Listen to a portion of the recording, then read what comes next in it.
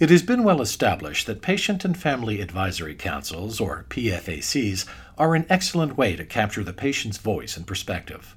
These councils help healthcare institutions and providers to hear the voice of the patient, identify the needs of their patient population, and bring patient and clinicians' views closer together. In this 4-part series, we'll hear from leaders in this area and explore the important role of PFACs as hospitals navigate the COVID-19 pandemic.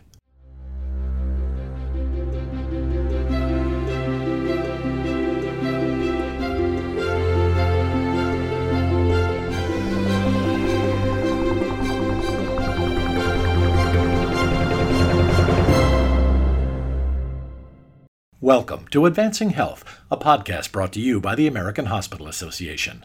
I'm Tom Hedderly with AHA Communications.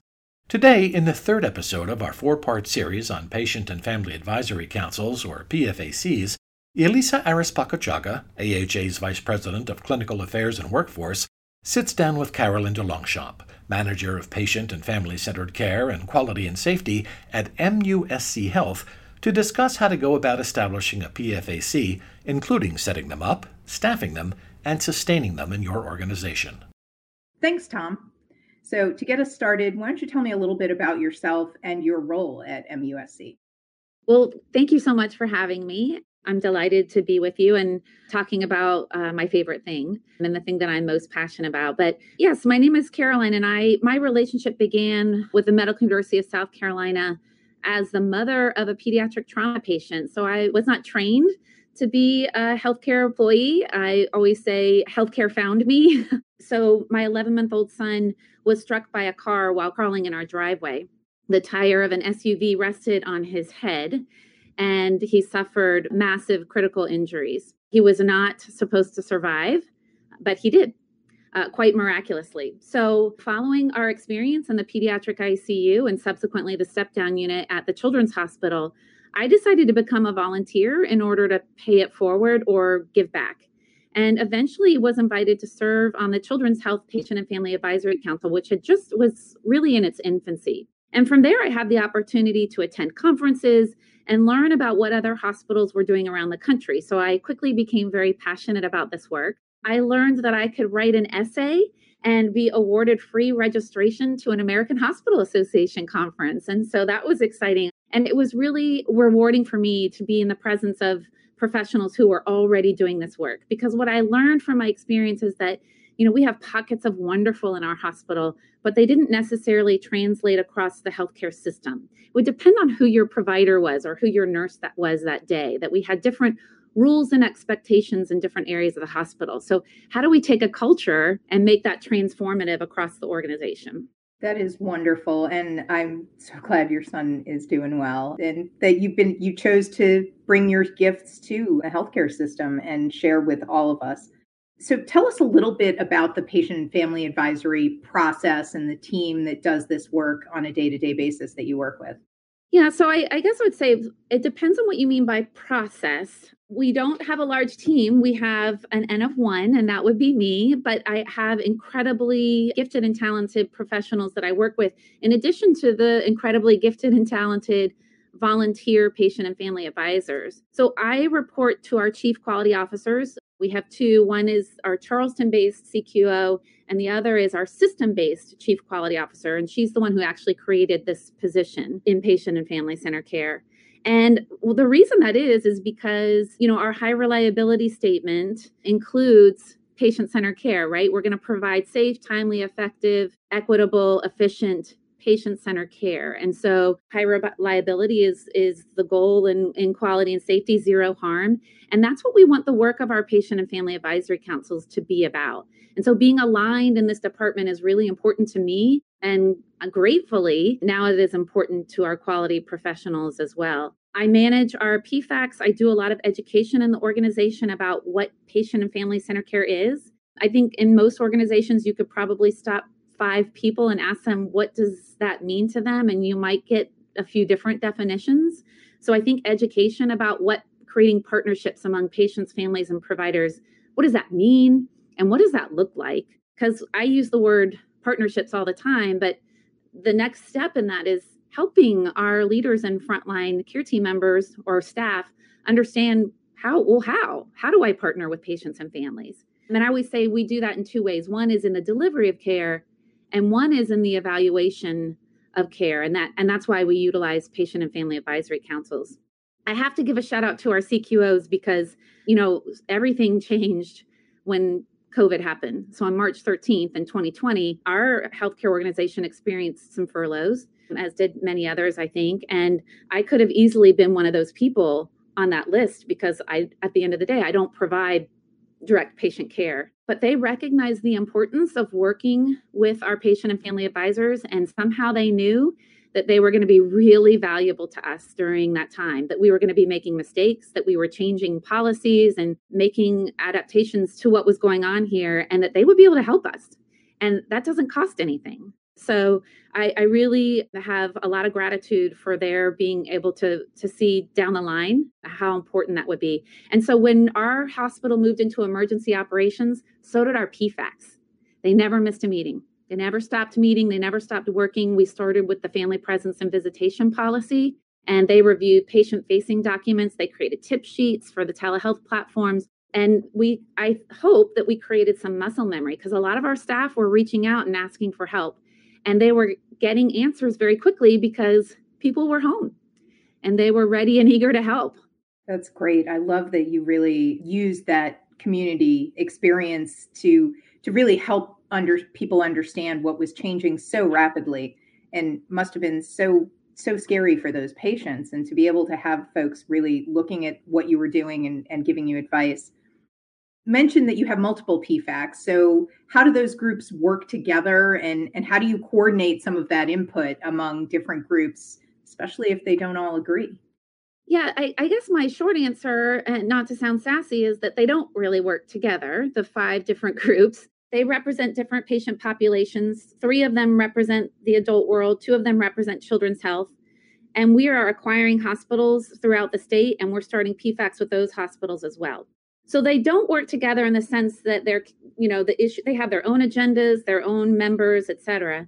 I do have a patient and family center care steering committee where members of each of those groups come together in a virtual room now. Everything is virtual now. And that is in order for us to share best practices so that we don't have one PFAC that's a high flyer and doing extraordinary things and another one that's really suffering. We're able to share with each other what's going on.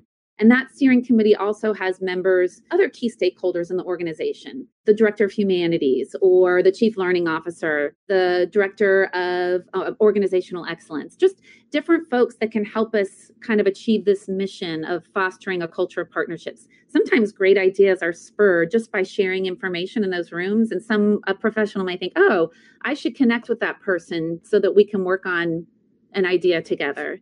One thing I did want to mention too, when it comes to, you mentioned, how we make changes. In the wake when COVID first happened and we were in emergency operations, some of our leaders in the Children's Hospital recognized, they said, the PFAC meetings are great, but they're not enough. And they're only once a month. And we're making changes every single day. And we know we're going to goof. At some point, we're going to goof. And we will be able to course correct much faster if we are hearing from our patient and family advisors on a consistent basis. In addition, we want our advisors to know what's going on so that they're effective, so that we don't have to kind of go over everything once a month at the beginning of the meeting, and that takes a lot of time. So they decided that they would do weekly office hours. So every week there was not an agenda, it wasn't formal. Whoever wanted to join could join, but you dial in to the meeting and we would just talk. And one of the very first office hours meetings, we had a mom who shared her experience. She had just brought her daughter in for a COVID test because she was coming in for a heart cath the following week. And with a smile on her face, she said it was a little concerning because we were separated. And while I understand why we were separated, was to reduce the transmission of the virus, my daughter did not.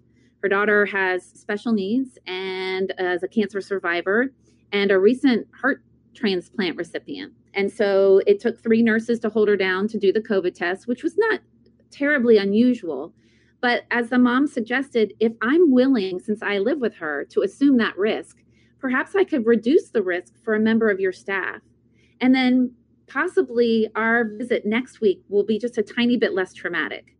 And so our leaders heard that and they made the change within 24 hours. We had a new policy where parents could be present during a COVID test when appropriate.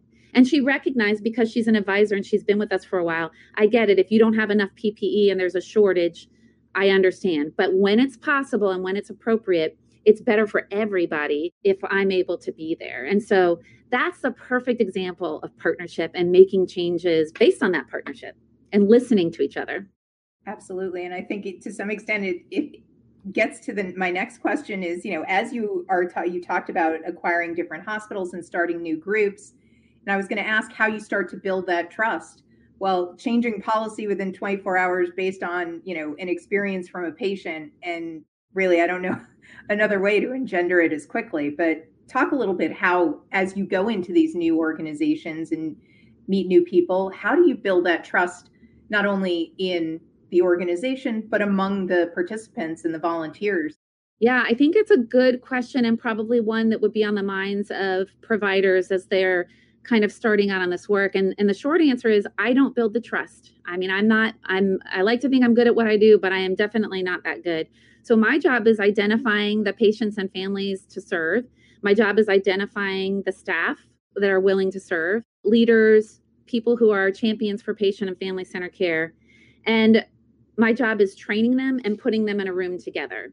And as we say all the time, culture change takes time. It doesn't happen overnight. And we don't want it to happen overnight. If it happened overnight, it probably wouldn't last. So by putting these people in a room together, making sure that and again, I can't emphasize enough the training part. So, it's really my job to make sure that these volunteer patient and family advisors are educated beyond their own patient or family experience to be effective advisors, particularly in today's environment. We're already dealing with a lot of burnout, a lot of stress and strain on our healthcare organizations. And so putting folks in the room together, the trust happens over time. They work together, they meet together, they have conversations with one another, they can show what they know. One of the things we've talked about, we're on a bit of a diversity and inclusion journey with all of our councils, and we sent out a survey to everyone, and now we're facilitating conversations in each PFAC meeting, and these will go on for indefinitely. It's not just going to be a one and done. But one of the questions that came up was essentially around trust. It was about, do people hear me and respect me? And I think one of the ways that our councils have come up with handling that is at the beginning of every meeting, rather than everybody going around the room and introducing themselves and saying, because that can sometimes be laborious and take a long time, we're going to have one person at the beginning of every meeting, either a patient and family advisor or a staff member, spend about 5 minutes just introducing themselves and telling their story, both professionally or as a patient and personally, a little bit about themselves. And I think that will also help build trust. It's these interactions when we get to know each other, meeting after meeting after meeting, where I think that trust grows. Well, you may not build the trust yourself, but you certainly build the house in which it happens. That's a great story. So as you start working with clinicians and as you've been working with clinicians, what advice do you have for them on interacting with and working with the different PFACs? It sounds like you've already got a really strong relationship with your clinical teams. But what advice do you have as people are putting these together when talking with their clinicians? Yeah, also a good question. I appreciate that observation, but it probably waxes and wanes. I mean, people come and go from the councils, they serve for a while and they may drop off. And then we will have new providers or other clinicians and new patient and family advisors. And I think it's great to have a blend of people who are more experienced, maybe less experienced. Some people perseverate and spend a lot of time on, bylaws and term limits. That's never been much of a concern to me. I have some members who've been around for a decade, and their perspectives are just as important today as they were back then because they have so much institutional knowledge of MUSC. But for clinicians, I guess my advice would be to be open, to allow yourselves to be vulnerable, which is not always easy, and to invite your patients and families to a seat at your table. When you're comfortable, don't be afraid to invite them to your table. Invite them to join your quality initiatives, invite them to join your teams, because they will enhance your efforts and help make you better. I had a physician say to me once, Caroline, the outcome of the patient is my responsibility. I can't hand a family member a list of medications and say, here, you pick which one you want. The outcome is my responsibility and mine alone. And my response was just, well, of course, deference to expertise is why people choose us for their care. But if you're going to change the medication, partnership means that we have a conversation together. Why are you changing the medication? Did the old medication stop working? What options are there for a new medication? Because when I get to the clinic with my son, I'm the continuity of care, not the electronic medical record, which we would like for it to be, but allow me to be the expert and the continuity, whether it's my own care or the care of someone that I love. I had a radiologist tell me recently that he said, sometimes, we'll be working on a project. He came from an organization where he had a PFAC specific to radiology. And he said, sometimes as physicians, we'd sit around a table and we'd come up with all these great ideas and we take it to the PFAC and they're like, that's a waste of time. Like, we don't care about that. He said, so they save us time and money. And so when I speak in front of groups now, I always say my last slide is if there's anything that you can do, what I would ask you to do from a patient and family center care standpoint is, number one, humanize your data. Share your data with your teams in a way that's not just a blip on a chart, but when you're showing rates of harm, we've got a quality professional who uses icons, like little boy or little girl icons, or tell a story before you present your data. Tell a story about a patient. So humanize your data, join your local PFAC that represents the area that you serve, and invite patients and families to join your teams. That sounds like great advice. Well, to wrap us up, if you could go back in time and, tell yourself some of this advice, what do you wish you had known when you started doing this work? Patience. To be patient, that I had heard that over and over and over again from people who were doing this way before I started doing it, and that we're doing it very well, to accept that things move slowly and that's okay. We may take a few steps forward and a few steps back, and I see that all the time. Culture change, again, does not happen overnight. Relationships. I say this a lot. This work is all about relationships, creating relationships, getting to know the people that you work with. In my former job, they used to refer to me as a patient advocate. I really hated that terminology. I didn't want people to see me as a patient advocate. I'm not a patient. I'm an advocate for the care team members, for the staff, for the surgeon, for the intensivist. Patient advocate sort of feels like we're creating an us versus them kind of mentality. So I would say, I think maybe I knew it on some level, but for people who are doing this work, I can't emphasize enough that relationship building is the most important thing. Find the champions in your hospital that are passionate about patient and family center care, or who are doing it and they don't even know they're doing it. They pick up an iPad to FaceTime a family member who can't be there during rounds. That's a beautiful example of partnering and improving care and improving discharge and preventing people from coming back in unnecessarily by partnering with them. It's not the warm and fuzzy side of healthcare. This is about creating meaningful and intentional partnerships to be better. And that's what's good for all of us.